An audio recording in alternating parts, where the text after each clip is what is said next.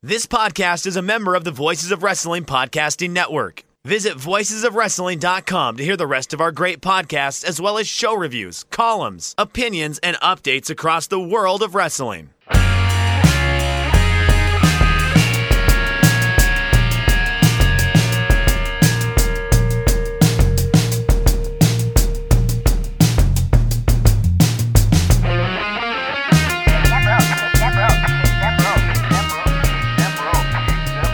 I don't even have to say the name of the show anymore, Jeff. I've got it all worked out. Yeah, you like that?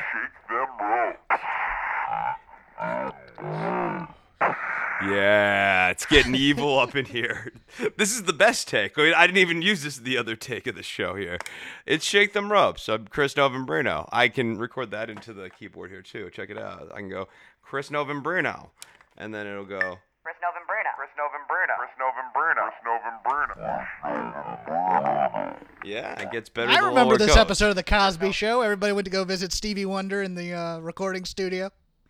And I don't remember that one. But, yeah, that's Jeff Hawkins, and we're here to talk to you about wrestling and AEW and demography and WWE. And some cool stuff that Bailey and Sasha are doing, and the news, the wrestling news. We like to talk about the wrestling news. You like it I think the biggest news on this show is that you actually recorded an episode for the Patreon for the 9 people left hanging on by a thread. And you know what? Based on that, the people have enjoyed. Hold on. Patreon.com/ShakeThemRopes. Should you want to throw a couple ducats our way? Yeah, okay, because here's the deal. Now you got to play it up. You got to play up the product here. First and foremost, that is the first episode of High Wattage with a multi-track Chris Novembrino live performance of the theme song, which changes slightly every time I do it because I don't remember how I did it the last time. And on that episode, we did not 1, not 2, but 3 Eric Watts matches. I made GIFs. There was a media push for this episode of High Wattage. You made an effort. It was unreal. Yeah, I mean, like not a ton of it. Not like I wouldn't say I went deep on this. I added matches as I was recording the show, and there was no post production. But I also did such a good job writing the music while I was on the show. When you make something good, you don't need to touch it up ever. It's a noble Rob McCarran in year 4 half-assed effort. Yeah, but this here's the thing. The trickiest part with Eric Watts is like finding matches, because I don't keep track of which matches I have and haven't watched. I don't necessarily know what matters, but like I feel like if you reviewed the same match every episode and just didn't realize you were re-reviewing it.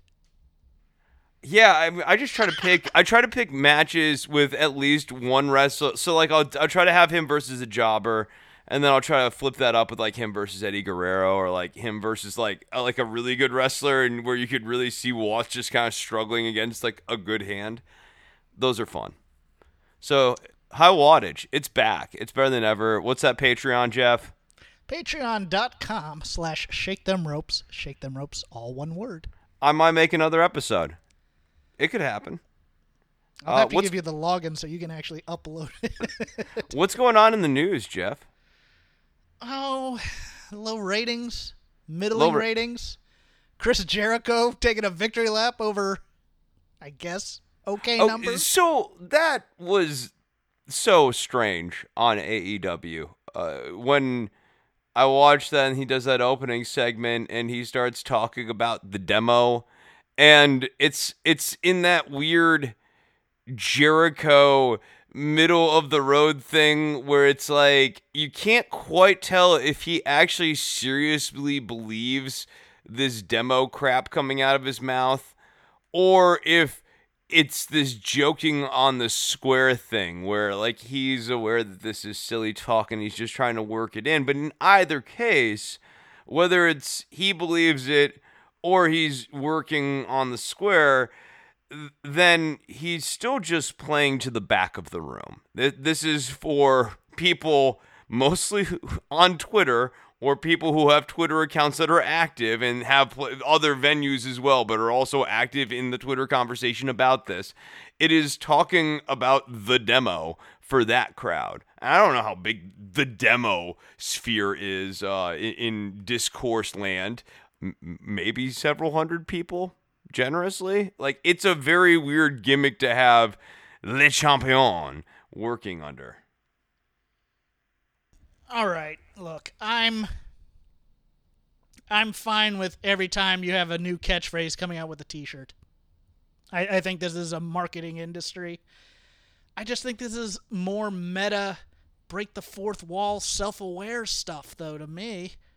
I mean, but again, it might be a generational thing, because I grew up in the territories where I watched guys and I thought they were cool. And they talked about how cool they were. And they did talk about, ratings go up when we're on the TV screen, but it wasn't the self-aware kind of thing. It wasn't like ratings go up when we're on the TV screen, and here, allow me to show you an Excel spreadsheet wherein you can see there is a spike when we're on, particularly with the ladies demographic. Like, they wouldn't get technical about it. They would just say, in an oblique way, when we're on the screen, the ratings go up. But, there wasn't, numbers to back it up. And also, when a heel was saying it, they were saying it in a way where you couldn't prove them wrong. Well, okay. Raw has its lowest numbers, I think, to date this week. But how they doing? They did okay, I guess. I mean, they're still top 3 in the night. They're doing. So I could do a little major chord for that. That doesn't it doesn't get that major. Yeah. SmackDown's doing 1.8 million, Raw's doing 1.6, and AEW and NXT, between the two of them, are kind of splitting them with, AEW's 4th on the night this week, and NXT is down because of the demo. Wait. The demo. You gotta, at least use the prop if it's gonna be here. But I have a more existential fear, and my fear, and it's just weird. I just think because nobody wants to take this seriously anymore, and both companies have divergent opinions on wrestling, and I don't think either of them are right. WWE wants this big character Ringling Brothers atmosphere with certain stories that aren't terribly well written, but everybody's big and everybody's strong, and it's an event, and it's, we're the worldwide leader in entertainment, and, it's this person's turn for a program, so we're going to do this program here. To me, the only thing compelling right now is the women's division, and that's because Asuka, Bayley, and Sasha are carrying this thing on their backs, but it's still low ratings, which makes me worry that they're going to blame those low ratings on the women. Yeah, I don't see them blaming them on Jeff Hardy and Sheamus. I'm sure, if anything, the consensus opinion backstage is that, that's a great program. Let's keep doing it. It's not the fault that we bring in hot young baby faces and bury them week after week. Or, the or guys we do who are a the Bray most... Wyatt, Braun Strowman program that is generously half thought out narratively. Yes. We beat Matt Riddle in week 3. Or week 2 of his. It's like, what? What? Kind of thing. And then you get to AEW, and their formula is we're going to have good to great matches every week. We're going to have, the mid-card is going to get someone on the top of the card, and, in theory it raises their profile, but it really doesn't. And then you don't really have stars. But the per big se. angle tends to be the conversation piece leaving AEW each week. And so it's like, until I saw the recap of the show here, I'd forgotten about the Cody and Sonny Kiss match. My big takeaway from this week in AEW was the orange juice spot. Because, oh, by the way, Chris Jericho made sure it was the last thing you remembered as he was signing off from the program, almost stepping on Shivani, then holding back, and then waiting so that he could get the "I'm covered in orange juice" right at the end of the show as you're signing off. And that, to me, is WWE derivative. Exactly. No, it's totally WWE light, and it's overshadowing the other part of the show that is not WWE light so much. I don't mind. I don't mind the occasional angle like that. I'm gonna be honest with you because all wrestling has it. You have Cornette and Mid-South with the birthday cake, all these things. But I think the answer to a dying industry is you play it straight and you just make good television out of it, and you don't do the wink and nod stuff. You don't do self-aware stuff. You make it seem real, and then everybody else will buy in. There seems to be this thought that because people know it's predetermined that we have to have certain wink, wink, nudge, nudge aspects to it. I mean, I like Marco Stunt. I don't think he should be arrogant babyface Marco Stunt. Yeah, it's so weird. Because people will watch that and go, "Who's this guy? And whose ass can he kick?" And those types of things. And you can prove people wrong eventually, but right. Well, if you're gonna have him be a cocky little shit, which is I think what was coming to your mind there, if you're gonna have him be that character, then he has to wrestle a much more aggressive style of match, wherein he is getting a ton of offense and kind of going, we were talking about him before the show, but kind of going at the tempo of Leo Rush back when he first kind of showed up in WWE. Like when Leo was really kind of going at that super fast speed, because that's the only way anyone's ever going to believe that a person who is that size can, kind of hold their ground against the people who would populate the top of the card, a Brian Cage type of person. It would have to be knowing that the Marco Stunts of the world have this level of speedy offense and kind of targeted, precision-oriented offense. And, Marco Stunt does the cocky thing, and then, he wrestles a bit of a casual match. He wrestles a very well-choreographed match. Let's put it that way. I mean, yeah, there's not aggression. No, the choreography sort of belies the lack of intensity and aggression and kind of reckless abandon, I think, would be necessary to really get over the arrogant side. And if you don't want to go that route, that's fine. Then just cut the arrogance act. And those of you who are New Japan fans, come on into the boat of being frustrated with your booking because you got a nice helping dose of what the hell is this week with the evil turn and the return of Dick Togo and just I don't know, Chris. I could be wrong on my theories of what could make wrestling bigger again in terms of I just want smack-talking stars and I want a fight build and I don't need great wrestling week to week. I need great wrestling builds that build the good matches that are hot and have drama to them. That's what I want. But my fear is that professional wrestling has become like another art form in America. It's swing music. It's big band. There's just other art forms in sports and things that have taken aspects of professional wrestling, and now it's just a relic. It's gone and from the being good the most stuff of big band. To kind of pick up on this, we'll go a different place than we did in the first take of this. I got a different take on this. The good stuff of big band gets picked up by subsequent genres of music. So rock and roll picks up the cool driving sections of big band, like when the band would really start rocking and they really, push that 2-beat. The 2 and the 4 really gets accentuated. Big band does that. Rock and roll picks that up. The cool horn playing and the interesting harmonies, that gets taken and built upon by people like Miles Davis. John Coltrane goes whole different directions under that. Even guys like Thelonious Monk, who kind of, they have a thing and they do their thing kind of steadily throughout that. He takes a lot of cues out of big band, a lot of cues just out of stride piano playing. He goes his own way. And big band stuck doing this weird legacy performance, and it just ends up sounding really dated. And so the calendar kind of rolls by, and we, go through the 60s. Beatles show up in 1963. People are still playing Take the A Train. The Beatles are up there, doing all these twist and shout and that sort of thing. The popular chord progressions are changing. 1-4-5 overtakes like the 1-2-5 as a dominant chord progression. Get to 67, you got Hendrix just wailing with his wah pedal and stuff, playing like these crazy 7 sharp 9s, picked up from big band jazz voicings. Meanwhile, you still got Count Basie over here, and you know,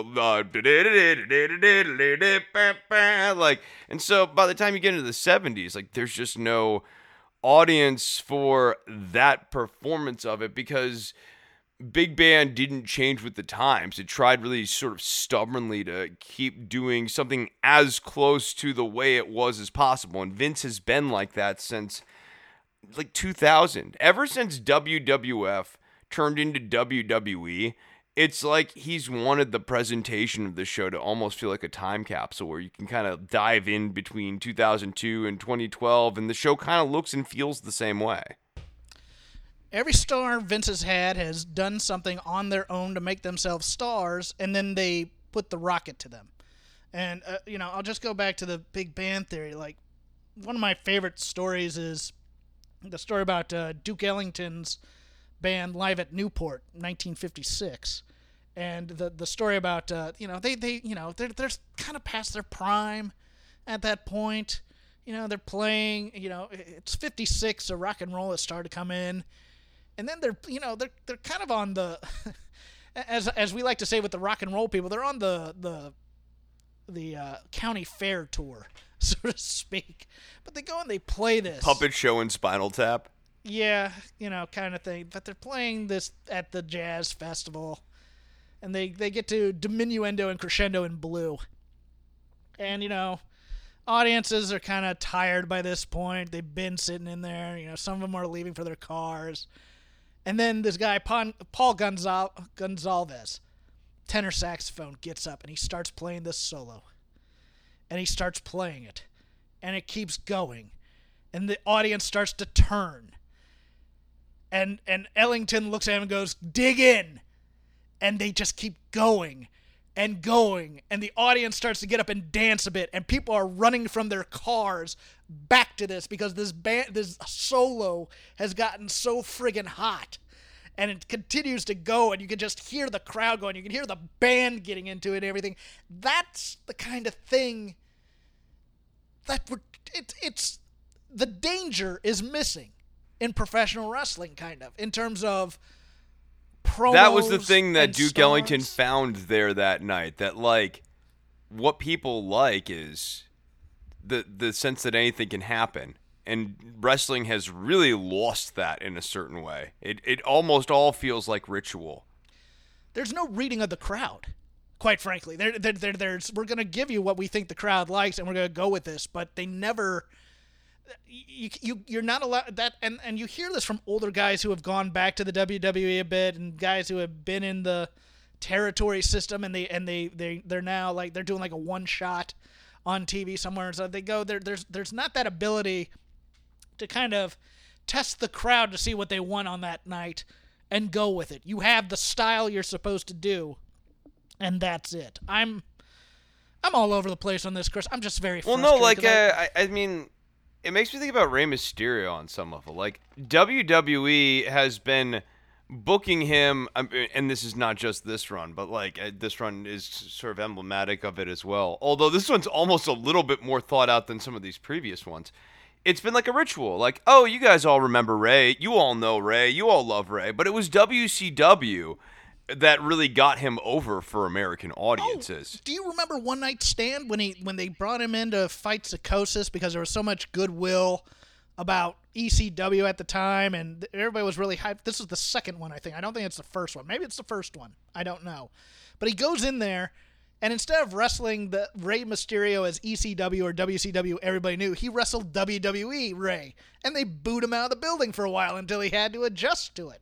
Yeah, no, Vince's thing, and you see this with the Jeff Hardy program, you see this with the Rey program, is, well, people pay to see the Rey Mysterio that they knew and loved back then. That's what they want, so play the hits. And it's just, I don't... And they did that with Matt Hardy. Remember when they brought in Matt Hardy Yes. at the peak of broken Matt Hardy, and they were like, be Matt Hardy 98.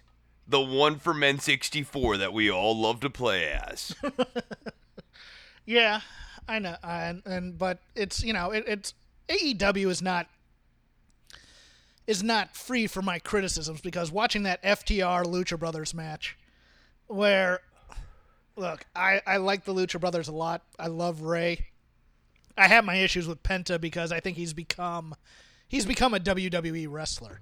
He's doing his No, he found all those catchphrases. spots. Yeah, no, well, dude, I mean, he was working these really horrible and brutal matches back in the day. In Lucha Underground, he was transitioning from the extreme stuff to realizing in America, you could get over by just kind of working your catchphrases and stuff. And, like, now he does feel like a Pentagon cover band. Yeah, and they had FTR kind of wrestle their match instead of the other way around, which I think kind of hurt FTR in a bit. But I don't see big stars coming out of AEW. I think there are a lot of really good wrestlers, and there are a lot of people that wrestling fans like. But it's like any other TV show to me. When the kids go out to play amongst themselves and they play wrestling, they're not necessarily doing 4-star matches. They're doing catchphrases and pretending to be, High Ric spots. Flair. Yeah, no. Don't forget about trying to find something to jump off of and do like a really Yes. measured out choreographed high spot, and then Yes. maybe a submission hold.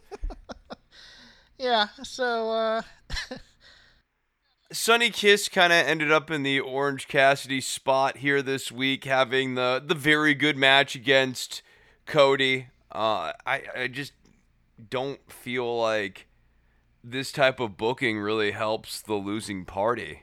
doesn't help the winning party either. That's the thing. Is it's supposed to? That's Well, also we're gonna true. we're gonna Yeah. elevate. We're gonna elevate the young person. The story of the And match is then- the underdog. Yeah, and it just if you're gonna have an underdog, if you want a feel good story, have the underdog win. Otherwise, you're just wasting our time these days. I think, unless it's in a special spot, unless you had done like a 4-week build of Sonny Kiss versus Cody to get that one match here, and then this match would feel like something. But it's just okay. And then next week, Janelle and Sonny Kiss are gonna fight, Butcher and the Blade or something like that, and we're just gonna move on. We're burning through these things, and And the other thing is like the Orange Cassidy section. So it's hard not to get the image of Santana pratfalling over and over and over again in like an inch of orange juice maybe, and then trying to drag down Ortiz, and Ortiz is like, I'm not going to do this with you, dude. You're on your own on this. And Santana's like, I'll fall for all of us. That was ridiculous. But moreover, that was designed to get Orange Cassidy's heat back, and it was the exact wrong thing that needed to happen following that match. Like, if you want to get Orange Cassidy's heat back, what should have occurred there in that spot? Jericho's out there cutting his promo about this, that, or whatever with the Inner Circle. Orange Cassidy needs to come down and beat the hell out of everyone in the Inner Circle. Like, just with a bag of oranges. And maybe even, like, have him come down there and he just pummels the hell out of all of them. Santana, Ortiz, Jericho, like, and Jericho, is convinced initially that, like, the Inner Circle is really tight and that they're going to have his back, and it's 4 against 1, Orange Cassidy. What are you going to do? Your friends aren't here. No one's going to help you. And Cassidy just goes in and waylays on him, especially if Cassidy can't talk. But him going back to the comedy stuff, like, this is not him getting his heat back. Not from where it was 2 weeks ago.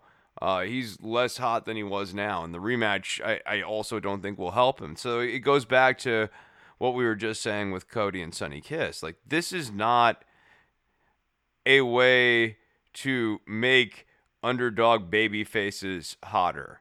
And they keep trying it over and again, and it hasn't worked yet. Like, you don't like Pineapple Pete more now than you did 6 weeks ago or whenever they did the Pineapple Pete spot, if it was even I 6 hate that weeks. guy. I hate that guy too. I really do. He bothers me. And Orange So Cassidy. you're saying the Ortiz sell was too much? Oh god. So was it Santana or Ortiz? I don't want to slag the wrong one. I believe it was Ortiz. Was it Ortiz? Dude, okay.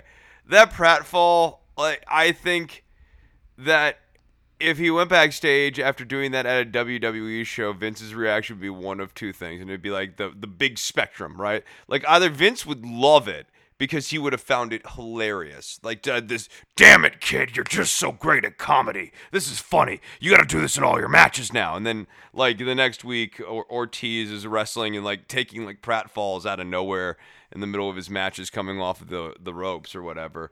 Or he'd go back and, like, Kevin Dunn would give him this, like, big scolding lecture about, like, it's terrible. Don't ever do that again. About doing the pratfalls to him. No one finds that funny. No, Vince does not like that. Even though we all know that Vince likes that kind of stuff. Point being, I mean, dude, the Inner Circle and Chris Jericho just occupy far too much of what you remember from week to week on this show. And I really... until we read the recap here, I forgot that Sonny Kiss came in with an entrance involving the Jacksonville Jaguar cheerleaders. Like, that should have stuck in my memory, and instead what I remember is Ortiz flopping around like he's a fish in orange juice. And then Chris Jericho screaming right as he's going off air, I'm covered in orange juice. I'm covered in orange juice! Just making sure that that's the sticking memory in your brain here. They really got that idea over. Kenny Omega and the Young Bucks defeated the Jurassic Express. I love this match. Yeah, this is a good match. Yeah, no, for sure. Dude, I liked Omega. Okay, I liked Omega after the match right up until, like, he started going into his hammy thing. Like, he gets, you know what I mean? Like, where he does something and it's good, and then he does it too much and it's not so good. Yes, the mustache twirling on the heel turn is a little much. Yeah, right. Even the dynamic with FTR and everything, like, I get it. Okay, the other thing I like is I like the long game that's happening between FTR and Adam Page and Kenny Omega, where they're trying to drive a wedge between the two guys. They know that, like, they're not tight, and so FTR's like, Adam, we like you, and Kenny, you suck. I think they're going to turn on Adam. Like, initially I thought, like, oh, maybe Adam's going to, flip it and, join with FTR, but I think what FTR is trying to do is just drive the wedge between them, and I like that, and I like that they're playing that subtle. Chris, I have an update. Tully Blanchard is watching. Blanchard's watching. He's watching Tully Blanchard's me? watching this. He's watching this. He's watching this match, Chris. Tully Blanchard's watching this match. Does this mean something? Okay, back to the match. Hey, Tully Blanchard's watching this match. Do you think that they're being subtle at all with this Tully Blanchard? You know what I enjoyed more was the picture-in-picture thing with Daniel Bryan, where they were asking him about, like, how do you feel about various sections of the match. Remember that with, like, Drew Gulak, I think it was? Yeah. Drew's really going to train really hard for this. I absolutely think that Drew's going to do good here. Wow, it doesn't look like he's doing so good in this part of the match. Yeah, good stuff. Then we have the Hikaru Shida promo. Anything to say about Shida? No. Yeah. I think she's fine. I think they're going to do another open challenge gimmick. They may bring in Thunder Rosa to fight her once. I don't know. They need women. They do. We're getting Evilise next week. It's an interesting choice. Dreams do come true. Mm-hmm. And then I guess we can talk about the main event here. Cage. Well, I'll take my victory lap. Vicky Guerrero, the new manager for Nyla Rose. I would have really liked Vicky to come out and cut a good heel promo, as opposed to a WWE heel promo. I worry that they're going to go with, this is who they know her as, so we're going to present her as this type of thing. And she's just going to do the excuse me, and it's just going to be nothing but the grating voice thing, because that's what all the fans remember her by. Yeah. And if she doesn't have another idea, I don't know, who's going to give her. I don't see them coming up with a new one. I think right, it's just, exactly. I think they're just going to run with, we'll give Nyla Vicky Guerrero, and this is what we'll be working with here. It's okay. Like, it would be better if she was doing a better performance. But, I mean, the problem is Nyla has been pushed in every direction you can be pushed in this division at this point. Well, the promo show in and of itself is ridiculous. It's like, I told you I have an announcement, but I'm not going to make the announcement. And it's just, I'm going to show you it. And then it's like, she comes out and goes, I'm not going to tell you guys anything. I'm like, what is the point of either of you two people being out here if none of you are going to talk? Get out of here. Well, I mean, because the spoiler is we want to have a match against Hikaru Shida, which has all the intrigue of, oh man, I don't remember what happened in my life 6 to 7 months ago. We've seen this match. We know what happened. Shida won the belt off of Nyla Rose. Chris, what are the chances that in the next 3 months that Brandy Rhodes is the AEW Women's Champion? Next 3 months? Yes. Gonna say 20 to 25%. I'll leave that 25% open because of health stuff. I got a pure 50-50 on this one. I think it's high. I think they may belt her. Really? Why? Flesh it out. Because she's becoming more and more of an in-ring performer with this new tag team with Allie. She's going to have the Allie match somewhere down the road when QT comes back and he's absolutely pee-whipped by Allie and gets turned on at some point, but he's going to be a heel up until then. And then the next feud is probably going to be the winner of that feud versus the AEW Women's Champion. And I think it's going to be Brandy versus somebody, either Nyla or Hikaru Shida. And then maybe she gets a win by banana peel or whatever, but I think she may be the women's champion eventually. Eventually, yes. I just think 3 months is a little soon for that timetable. The only way I could see that happening is if Brandy gets booked the same way they're booking FTR, which is let's just move you light speed through every single team in our division or every single matchup in our division, and then we'll deal with what we do with you after we get through all of that. I don't think they're going to rush that quickly with Brandy. I think the Allie thing could play out a little longer. I'd hope they'd slow burn it. And I also think, having her beat Allie is a far cry from having her go ahead and beat Nyla. I liked Cage Moxley. I dig Taz on promos. I dig Moxley on promos. I think those two are fantastic. Yeah, I agree. Taz has been so Taz solid. brings a certain level of just up yours, I'll kick your assness in his promos that I live for. I live for the stupidity of daddies and brothers in promos, but I just live for guys who are just gonna say, I'm gonna make you feel pain. There's something about him ringside too, right? Yeah. Like his aura ringside is different from other managers who really feel like a non-entity, because that Taz was like once a great wrestler or whatever. You could hear his voice when he's calling out stuff in the ring.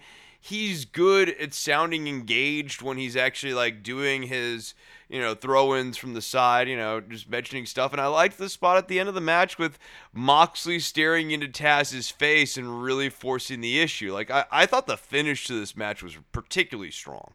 Yeah, Taz is Paulie Walnuts from The Sopranos. It doesn't matter the level of slight. It's always like the invasion of Poland to him. He's just always going to be mad at everything, no matter what. And you just see him out there, and he's like one word away from jumping in the ring and beating on the guy in there with him. I love the dude. Yeah, no, I liked this match, and, for our concerns with Cage, I thought that Cage and Moxley had a really good match here. Dude, I thought this was a cool match. It was really well laid out. Kind of surprised, not the outcome didn't surprise me, just, the flow of the match kind of surprised me. I was like, oh, we're doing this style of match, and, he's working the arm. Okay, that's cool. It was creative. It was a solid match. Good. Good hand. Are you happy that FTR got their truck back?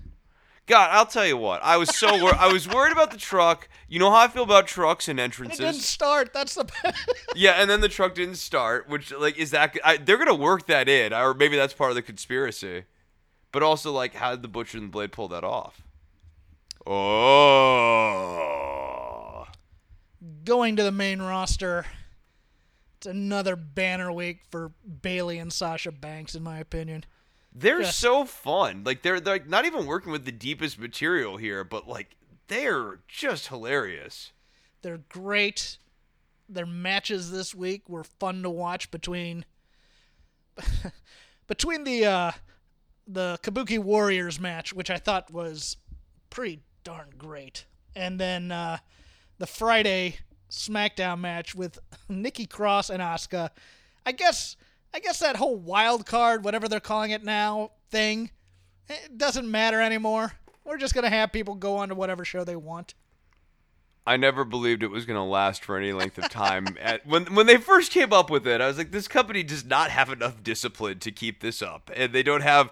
the big problem with wrestling, not to circle all the way back to big band stuff, but I will say this. The one thing I'd like to see come back to wrestling is whatever your big upcoming pay-per-view event is, book not only back from that, but from the big show. Like, yes. Actually have a long-form arc. And, have what they refer to in screenwriting and stuff as trap doors, where you can get out of certain angles if they really suck, but actually have this deep long-term plan, the way that Ghetto used to have, too, where he'd book the G1 and book everything backwards. I forget the way that they used to do it, but, that's what I would like to see come back to AEW. And I think that that's kind of an issue with the only thing that would make the Bailey Sasha stuff better, because I think their performances are awesome, is if they're crowd. No, it's not even a crowd, dude. It's a longer a real sense of where this story is going. Not necessarily even where it's going to finish off, but where we're really taking this bad boy. Who's going where. And I'd like for Bailey and Sasha to be able to plant seeds about where we're going long term along the way here a little bit more. The little things like the trash talking in the ring, it's not promo cutting like they sometimes did with Sasha a lot. It's just yelling at Michael Cole. Which the Bailey Michael Cole feud is fantastic. I don't care what any of you say to me. It's fantastic. I've got some blowback on that. Oh, this isn't very good. I'm like, She needed a character. She was struggling so badly at first. And what she's doing now is she's filling out space. She has this big confident swagger. I will say this, in terms of a quote-unquote role model character, the ironic role model character, I do think in that sense she's not actually doing a good job of kind of nailing that mark. But whatever Bailey is here, which is just kind of this deliciously obnoxious person at this point. Yes. And her deliciously obnoxious friend, kind of like the Iconics, but also different from the Iconics. Whatever she's doing, it's fun. It's funny. Could it be a little deeper? Sure. But she's actually doing a really strong performance in a way that she wasn't prior. Staying in the women's division, a bit of a tease on Raw talk after this match. Sure, the Kabuki Warriors lost, but Kairi Sane wants to wrestle Asuka, I believe, for the championship. So I'm thinking they may have spoiled the Sunday match on Raw talk, but or it may just be a goodbye match for Kairi Sane. But yeah, Kairi says, yeah, sure, I'd like to wrestle you. It's been my dream. And Asuka's like, we're the Kabuki Warriors. Of course we'll fight each other. And I'm like, okay, great. Let's see that. So I think on Monday we're getting Kairi versus Asuka no matter what. Okay, that'll be fun. I mean, I think, Asuka wins. But, no, that'll be fun. I like the idea that, occasionally Road Warrior Hawk says to Road Warrior Animal, hey, we should fight. Or, the Viking Raiders do that and just decide to have a match just because. It's Demolition number 1 and 2 in the Royal Rumble in, I think, 88 or 87. I can't remember which one it was. But yeah, no, and, hey, that totally works, especially, on an opener match or whatever. You could just have, hey, this team just decided that they wanted to have a match. You can't do it every week or whatever, but, once a year you can get away with doing that type of match, and people can be into that. Bianca Belair has returned to Raw. I liked the way they introduced her. I liked her promo here for what a WWE promo is. It made her not look like a clown, made her seem important and tough. And then they go out, they beat the Iconics, who are perfectly acceptable heel gatekeepers. I love their obnoxiousness too. I think the key to my heart is just being obnoxious. I think that might just be it. Yeah, Billie Kay is what she's really good at is being. She's also good at being big in the ring, but she's like a great heel seller. And then like Peyton is the worker, and between the two of them, it really does. It works really well as an act. Billie Kay is such a great flake. Is the way I view it. She's not tough, but she's very imposing, and she talks a lot of smack, but she can't fight. Right. No, and like also like when she makes like the not Lucy from like I Love Lucy wah face. Mm-hmm. It's good. It's good. Heel comedy stuff. Trying to think what else here. Dolph Ziggler. I'll tell you what was ridiculous. Go ahead. I got something that dude, this Garza Andrade angle.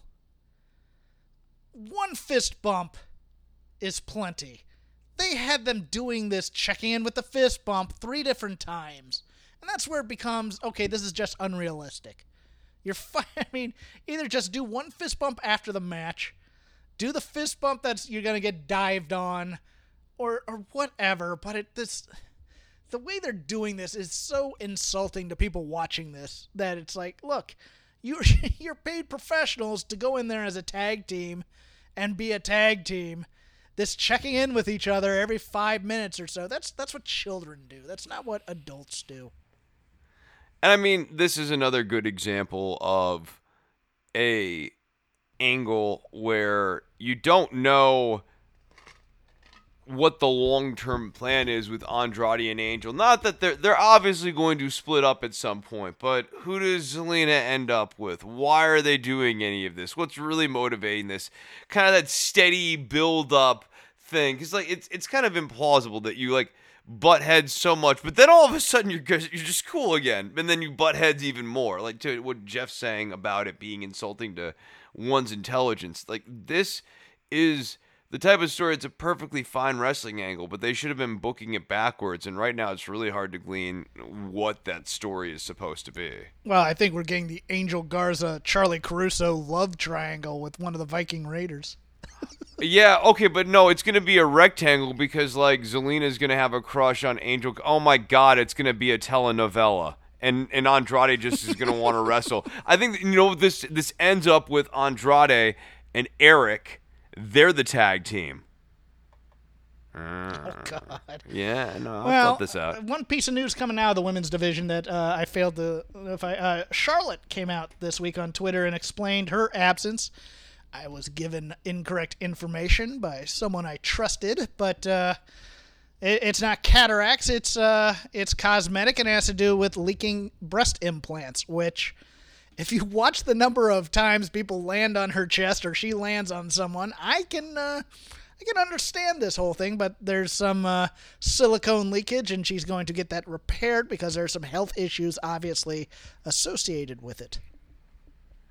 I mean, it just gets back to the whole idea of implants for this type of work, especially if you're going to wrestle the way Charlotte does with a lot of moonsaults and off of your feet wrestling. It just doesn't seem to mesh well. To me, it's affected most of the women who, in between NXT and the main roster, had them done. The people who have had them done prior to that seem to be okay. I mean, almost everyone has them on the main roster in one way or another, but it obviously affected like Dana Brooke and even Peyton Royce to some aspect. It's affected their performance a little bit. I think Alexa Bliss and Sasha Banks, it's less so because it's less obvious, so to speak, but it's not for me to say. I mean, if it's their choice to do that because they think they look better with them, I got no problem with that. My problem has always been if there's someone in their ear going, you know what, these would really make you look beautiful and would really, if there's and that, that's kind of what's that internal happening. Pressure. That's been my understanding. There's been like the whole you made it onto the main roster and here are your extensions. That thing. I remember reading about this stuff. It was some time ago, but like that is kind of the issue. Is that if they go to the main roster and people are saying you're not pretty, and that kind of mind screwing. It's those my people should issue be with fired. the way they did Sonya Deville, and they made Sonya Deville kind of like glam up instead of just be an MMA fighter. Particularly when you're losing Ronda Rousey and you need someone to actually exude that aura of toughness. Like WWE does have a certain beauty/glamour standard. That Speaking of MMA fighters, yeah, go Shayna ahead. Baszler made her return on Raw, killing geek ninjas. What? God, this, like, and I think that this is we're gonna get her over. That this is we need to make her a badass. What's more badass than beating up ninjas, Jeff? Say what you will about intergender wrestling. I thought. I mean, look, there's been rumors that Shayna was a Heyman project, and this just might be, hey, let's get her on TV because she has some, she has some stroke there. She has, some credibility, but she's. See, I love Shayna Baszler, but she's the person who they go, hey, WWE wants to sign me. I would say no, because you're not their type.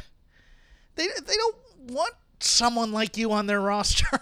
and everybody would go, well, that's cruel, Jeff. You're killing their dreams. And I'm just like, I mean, also it's tough for her character in the optimal system to mesh with their system, because her character would rip to shred people like the Iconics and people even like Dana Brooke, like a lot of the roster that kind of, the more glamorous oriented parts of the roster should be by Shayna Baszler kind of demolished relatively quickly. And then the other thing that's why the Elimination Chamber was so great. Right. With her. Right. Because she just went in there and she just killed people. And Precisely. it's like, that's what you're supposed to do. As opposed to, and this is the other quote-unquote big piece of news, but apparently back in January, Vanessa Bourne got the call to go to the main roster, but she just hasn't been able to debut yet because of the whole COVID thing. Well, and here's the other thing, though, with Shayna Baszler. The other thing with Shayna Baszler is that she's now being reintroduced into a dynamic where Bayley and Sasha are the through line through the shows. Yes, you have Shayna Baszler versus Asuka, but okay, we're getting this out real quickly. Shayna Baszler defeats Asuka. Now you have nothing but heel champions, and then Asuka's, I guess, just in the chase indefinitely against all of these people. But, like, what does that really get you? And so then what do you do with Shayna Baszler? Are you going to turn her babyface? I'm here for the Nia Jax feud with Shayna Baszler. Okay, yeah, like Shayna as a babyface overcoming Nia Jax, I'm actually kind of into that, sure. I just think now you put her in that kind of B program with the larger wrestler. You show how much of a badass she is. You figure out what you're doing with Bayley and Sasha in the meantime. Are you splitting them up? Are you keeping them together as a two-woman power trip? And then you can balance Shayna against either of those two, and you can have either one win. It doesn't, it really doesn't matter per se who wins in a Sasha-Shayna feud, although I think Sasha needs it a bit more. Bayley could lose to, although Bayley's lost to Shayna already. So Bayley's a weird thing because there's a story that she can't beat Asuka. There's the story that she kind of has trouble with Charlotte. She hasn't beaten Shayna. It's like, well, she kind of needs wins against the bigger stars of the division. She's beaten the lower level people plenty of times. So I don't know, but as long as you're building two stars to then eventually meet, I'm good with that. Yeah, no, I'm into that. I think that's the right move. It's tough to see where Shayna's fit is long term. And, even turning Sasha face, it doesn't feel like the right time to turn Sasha face. Like, it doesn't really feel like the right time to split up Bayley and Sasha. Yeah, I agree. Yeah. We'll get into that when we get into the pay-per-view, but I want to just... we could go through SmackDown a little bit, or we could go through NXT here.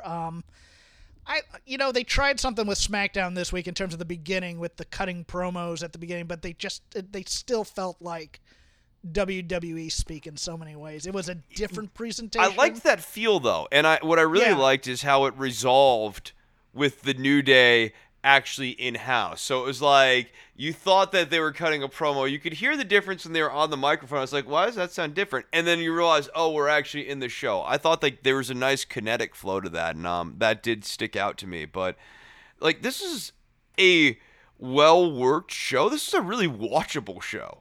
It's just kind of like, minus if you black out the Bray Wyatt, Braun Strowman stuff, this is a very watchable show. And the Lacey Evans. I mean, but like the SmackDown Women's Division, just like if it's not Bayley and Sasha, it's just it's a silly place to be. Yeah, or if you have, God, who knows where? I don't even know what roster Alexa Bliss and Nikki Cross are supposed to be on anymore. Yeah, I'm not sure. I liked the way Alexa Bliss has this sort of, like, is playing it both ways. Like, she's obviously a heel, but, like, right now she's ratcheted it down so many notches right now, and I really appreciate, like, the understated, like, layered nature of her performance with Nikki Cross here. Matt Riddle loses to AJ Styles and then gets beaten up by King Corbin. The worst part of this match, was the handshake, and then basically Matt Riddle gets goobered out by Baron Corbin, and like AJ walks away. So it's like, was AJ in cahoots with Baron Corbin? And I don't know. Maybe he was. Maybe he wasn't. You can already tell what Vince doesn't like about Matt Riddle. It's the shoe thing. Because, man, they bring that up a lot.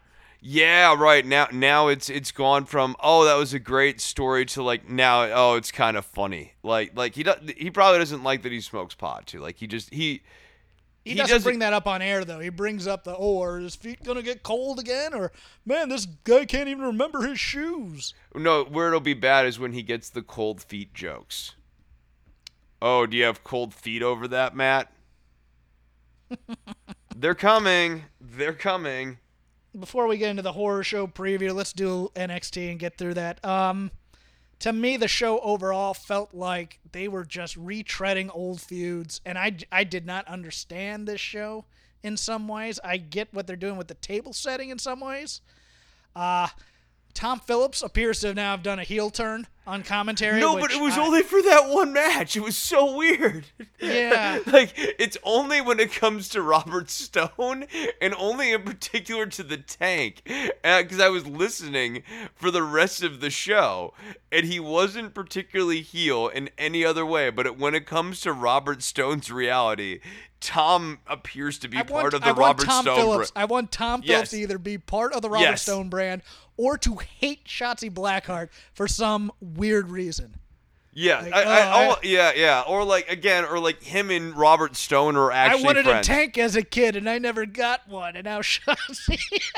No, that was really bizarre. And then you have Indy Hartwell defeat Shotzi Blackheart, and like, I don't know, you get Indy into Robert Stone's faction, it's like, I don't know, she's another Aaliyah. Yeah, I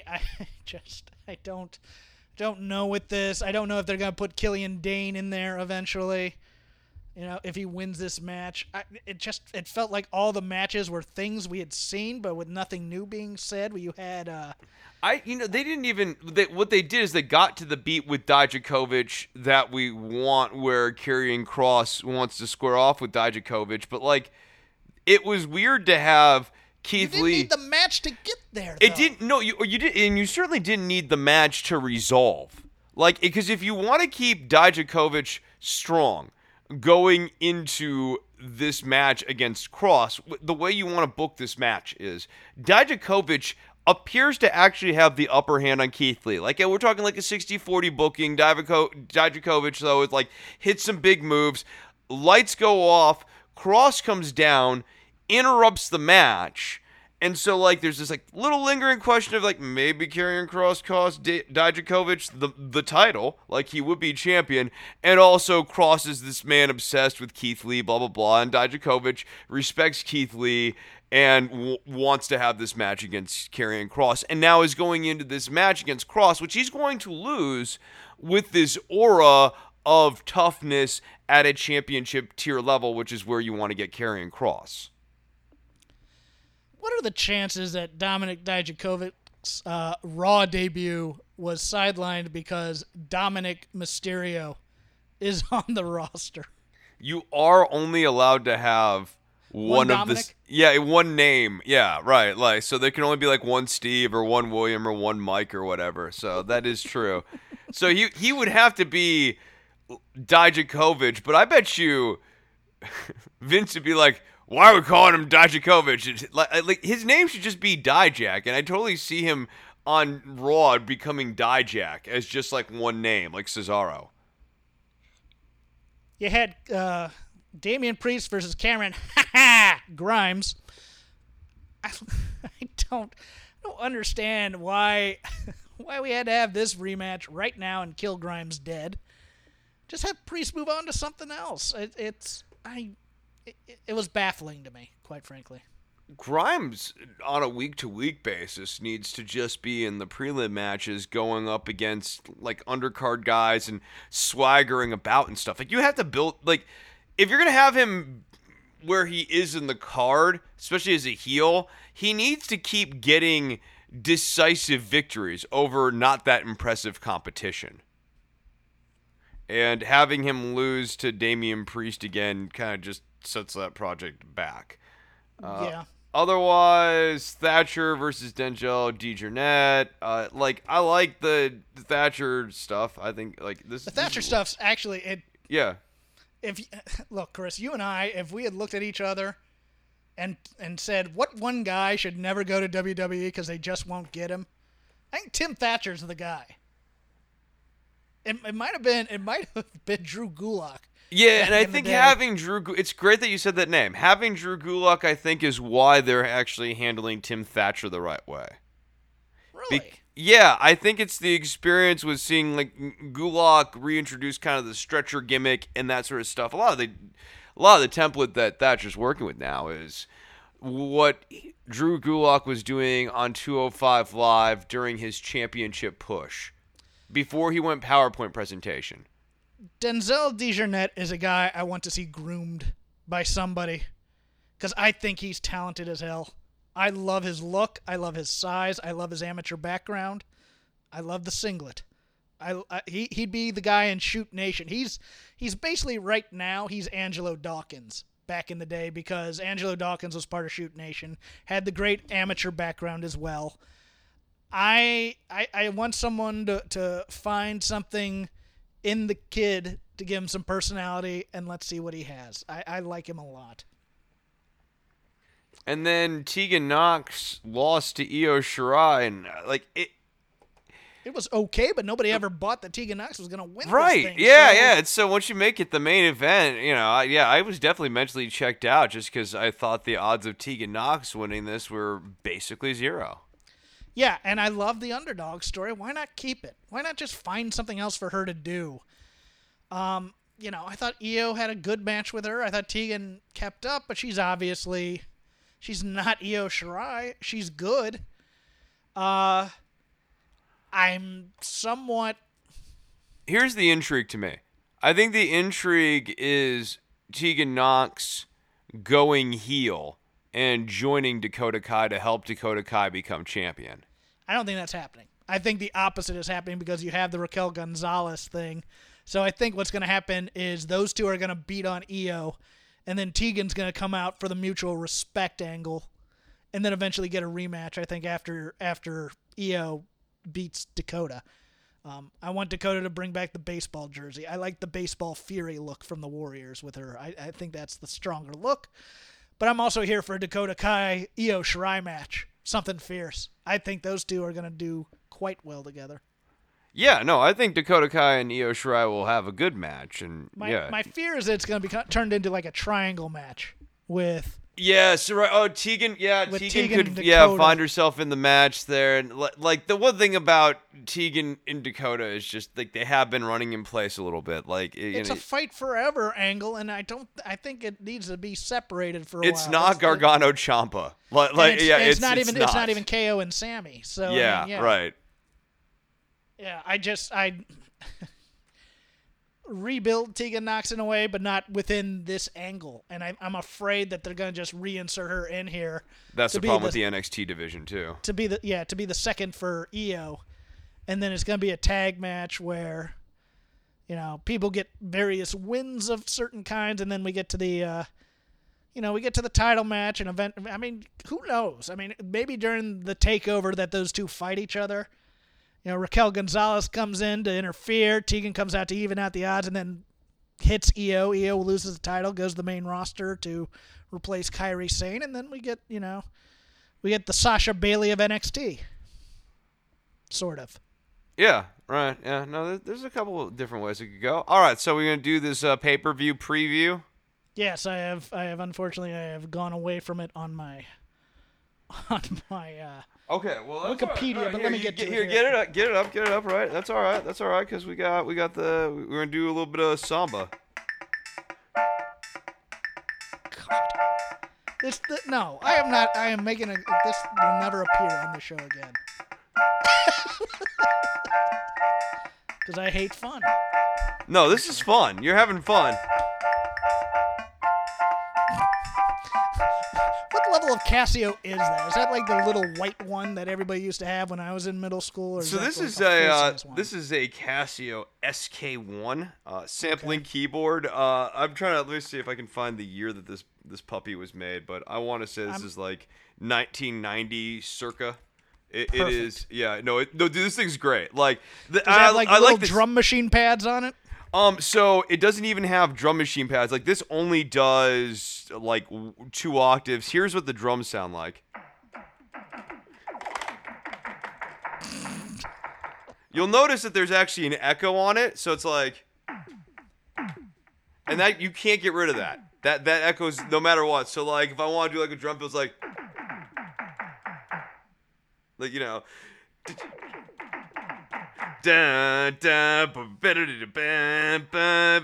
it. That's the Rick Astley. You like Rick Astley, right? Never gonna give you up. Never gonna let you down. Never gonna give you up.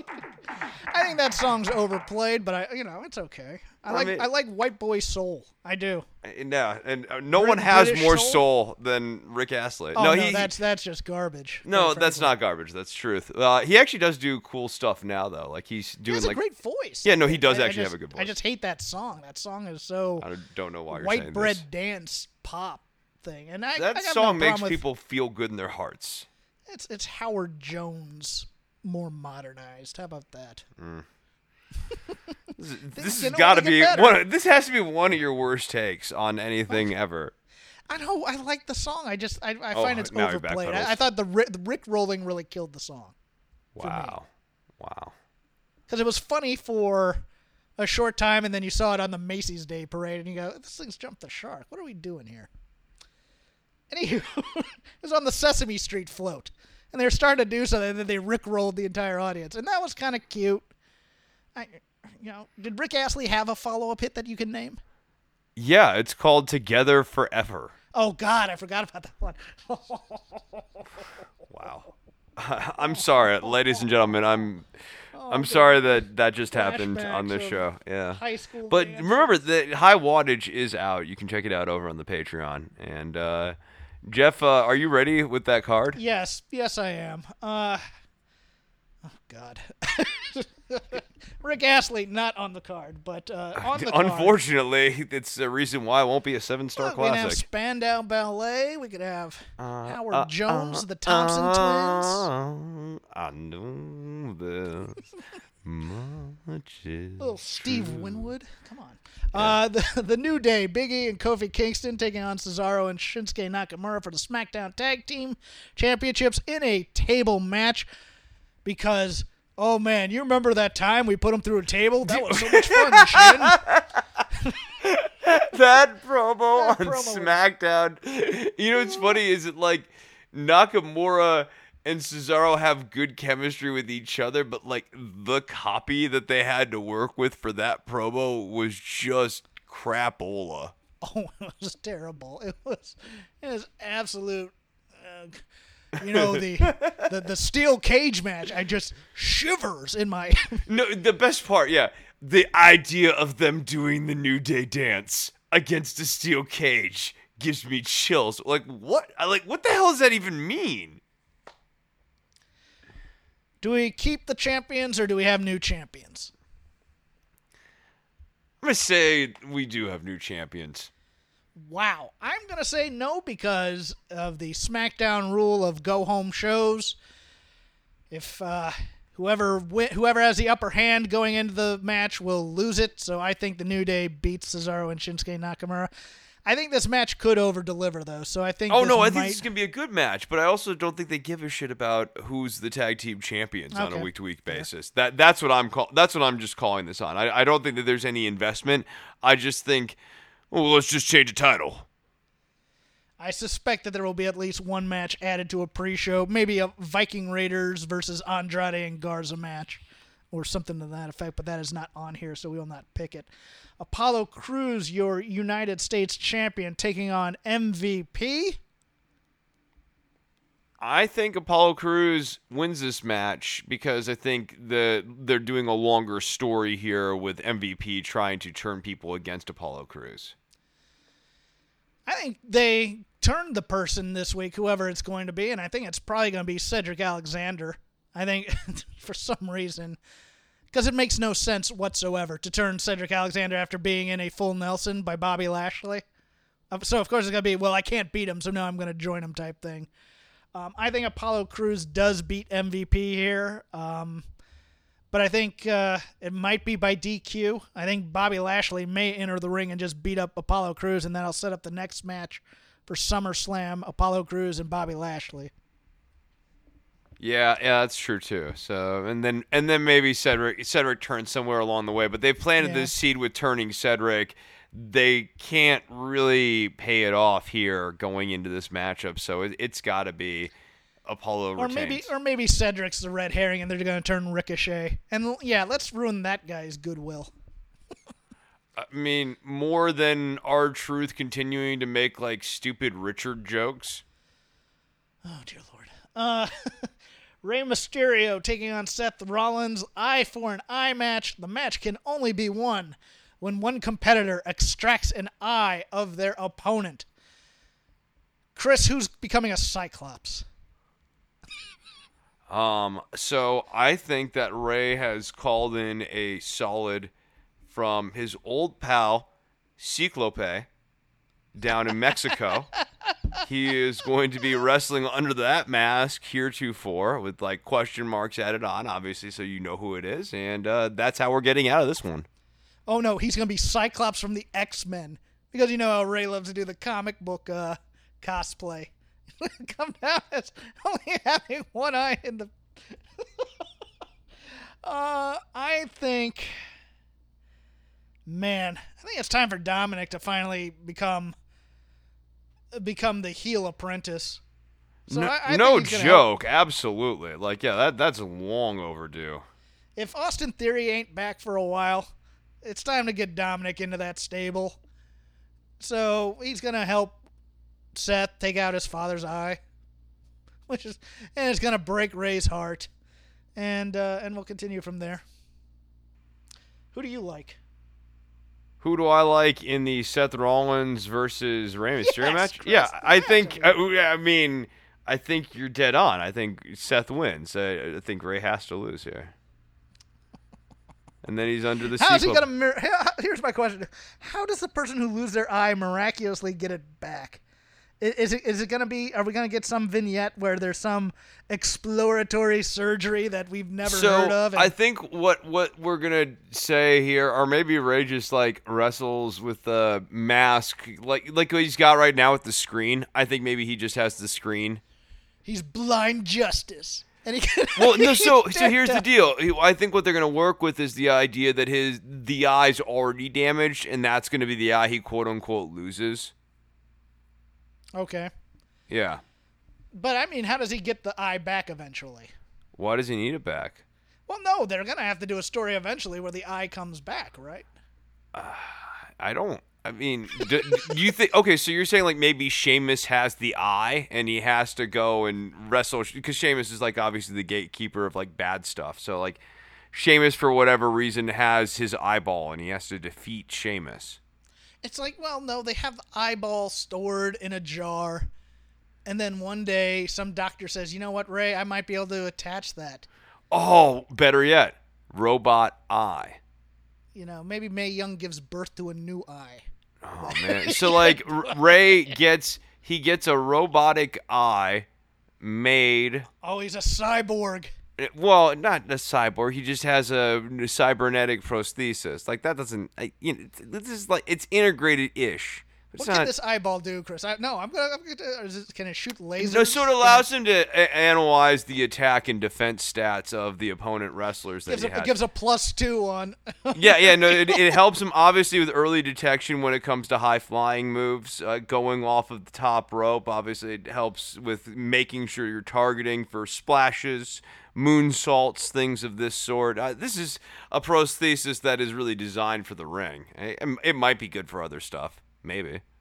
Are they going to make up the gap in the eye and show it on television like a horror movie trope where it's like you actually see where the eye should have been and in later matches? Like he has an eye patch and they tear off the eye patches. Oh my God. Oh, okay, so here's the deal. He just needs to holler at his boy Riggs. Like that guy figured it out. Or PCO. Anyways, Braun Strowman taking on Bray Wyatt in a Wyatt swamp fight. There are rumors that there are live animals involved in this swamp fight somehow. I'll go. I think Eric Rowan is making an appearance in this match. Do you think that means that Bray wins the title back? Is this for a title? I don't know if this is for a title or not, though. That's the weird thing. They haven't... I don't know. I don't know what happens here, to be honest with you. I just think my only thing is I think because of the number of times he was in that video package without them editing him out in any way, I think Eric Rowan is involved in this somehow. I'll go with Braun Strowman, though, winning against the two of them. Maybe he's not the Fiend, or he tries to turn into the Fiend and he can't, but he's in his... This becomes... There's going to be a Lake of Reincarnation in here where Bray turns from Max Cady, Cape Fear, Waylon Mercy, Bray Wyatt into the Fiend and maybe into the sweater-wearing guy. I think we're going to have a few of those in here. Yeah, no, I think he becomes the Fiend. So I kind of have Bray winning this match. Okay. Yeah, just if because it's non-title, because of the way Strowman did the promo. Yeah, if it's non-title, Bray wins. Because of the way Strowman did the promo, where he's like, "I'm scared of the Fiend." God. The one that has vexed me all week, and I don't know how it's going to go. Bayley taking on Nikki Cross for the SmackDown Women's title. Bayley gets the win in the match. Nikki gets the beatdown backstage. So the rule is you have Bayley win the match because she's the one going in defeated, but boy, I could see them taking the title off of Bayley here. She's had it for such a long time. I love her to death. Everybody who listens to the show knows I probably overpraise her. Is it time to have a new champion with Nikki? So here's the fun wrinkle, I think, to this show, and I think to your point, what they've kind of been teasing on commentary. What if Sasha wins against Asuka, Bayley loses against Nikki, and we still have the two-person power trip, but now who has the two belts has inverted, and can Bayley tolerate that? Because Bayley's been so into being Bayley Dos belts. Yeah, it is an interesting wrinkle. Okay, we can talk about Asuka and Sasha Banks at the same time because the two wrap into each other. I could also see Sasha not beating Asuka and then Sasha eventually ruining Bayley in her title match, but them still having the tag team titles and having to get along with each other. And that becomes the onus of the split. Because my problem here is I don't see Asuka losing the title so soon after Money in the Bank. Although I don't think she needs the title necessarily to be great. That's the weird thing is, of all the champions, the title means the least to Asuka right now to me, because she's just such a overwhelming presence whenever she's on. Yeah, And Bayley and Sasha's story right now is super title dependent. Asuka, whether she's the champion or in the chase, I think Asuka is where she is on the card. People know who Asuka is. Yeah, and she's always going to be a star at this point. I don't think she can lose her luster unless you'd have to job her out to like the Iconics and Dana Brooke and everyone down the card. Yeah, they did that a couple times on SmackDown. You remember that cage match that she had that one time with James Ellsworth? Like ends up smacking her head in the cage or something, and she ends up losing like a dope to Carmella. Didn't hurt her one bit. Boy, what are we gonna do? James Ellsworth and Carmella and Asuka. Wow, that's a moment in time right there. Oh, Chris, I don't know where they're going to go. To me, the interesting choice is to give them all the titles, but I don't think they're going to do that because I think they're going to play up the jealousy angle. That's why I was suggesting do a little switcheroo move where at the end of the night, Sasha's the one who has a title. That sounds right. I have worries about Bayley not being a singles champion because they don't. Sasha can play chip on the shoulder. I don't know if Bayley can just yet. And that's the thing.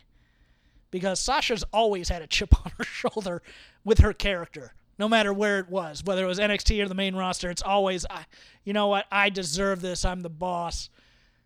You're usually shading me for Charlotte type of thing. She has that vibe and she pulls it off. She has what I call the Tully vibe. She's not the star, but she's definitely the number 2 star. But she wants to be the number 1 star, and you can feel it in everything she does. I think this would give Bayley the opportunity to do that. You just have to rebuild her a certain way, where she's having matches the next couple of weeks against the Dana Brooks of the world, and like really pummeling into them and really laying into them, and then after the match, super saccharine with Sasha, super supportive, but you could tell that like Bayley is just livid about not being a double champion. Bayley needs to be the heel in this though too, and that's the weird thing is that they've been so then Sasha having the belt opens up that portal as well. I think so, but that's the thing is they made Sasha the petty one in interviews, which is so. I don't want that. Here's what I want. I want the opposite to be true. You wanted this booked backwards in a coherent way. No, but hear me out. They cut the Sasha Bayley promo where Sasha challenged Asuka, but instead of Bayley challenging Nikki Cross, she challenges Sasha and says, "I'm going to take that title from you because I'm the best." And Sasha's like, "Wait, what? Bayley needs to out-heel Sasha in this feud, and I don't know if they can get around that. That's my fear here. But I will go with you. I think, okay, let's have Sasha win the title, and let's have Bayley lose her title, and let's see what happens. And then what else we have? The main event, quote-unquote. Drew. Yep.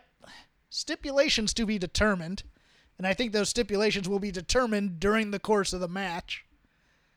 Dolph Ziggler taking on Drew McIntyre in what will be the least anticipated title match because nobody expects Drew to lose the title. And that's the reason none of you ever believed in Dolph Ziggler, but this Sunday I am going to finally reach up and I'm going to steal the show and steal the belts.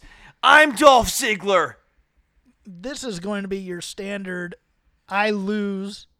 But wait, the stipulations of this match were submission only.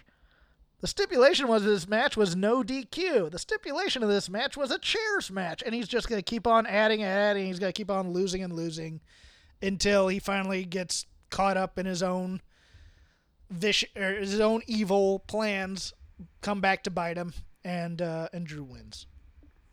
Yeah, How about that? No, this is going to be really anticlimactic. I don't even think they're going to have like a real good work spot. Like I don't think the spot where they're actually working is going to be particularly well worked. Okay. I have really low expectations for this match. I think this angle sucked, and I just these guys don't really. There's nothing to it. Dolph's just a very dead in the water guy. Yeah, and I think we don't even find out who Drew's next opponent is till the end of Raw on Monday, because I get the feeling Randy's going to beat the crap out of the Big Show, send him packing, and then it's going to be Randy and Drew. I get the feeling that's where they're going with this. I mean, that seems to be the kind of intriguing thing, right? Randy's been a hot character. I even like the part where he's already kind of setting the table for like, Rick, don't you cross me. Oh, Rick's getting RKO. Yeah, Rick, no, I know. Rick wants to take an RKO more badly than the one guy in this company who wants to take a bump is the guy who shouldn't take a bump. Yeah, but no, I like the foreshadowing with Rick and Randy. Like that's what I want. You know, when I'm grumping about other stuff, like Rick and Randy, it's not perfect. You know, the Big Show stuff. Show is show. At this stage of the game, but Rick and Randy, you know where this goes. Eventually, Rick tries to stop Randy. Scorpion and the Frog, and then, except it's well, no.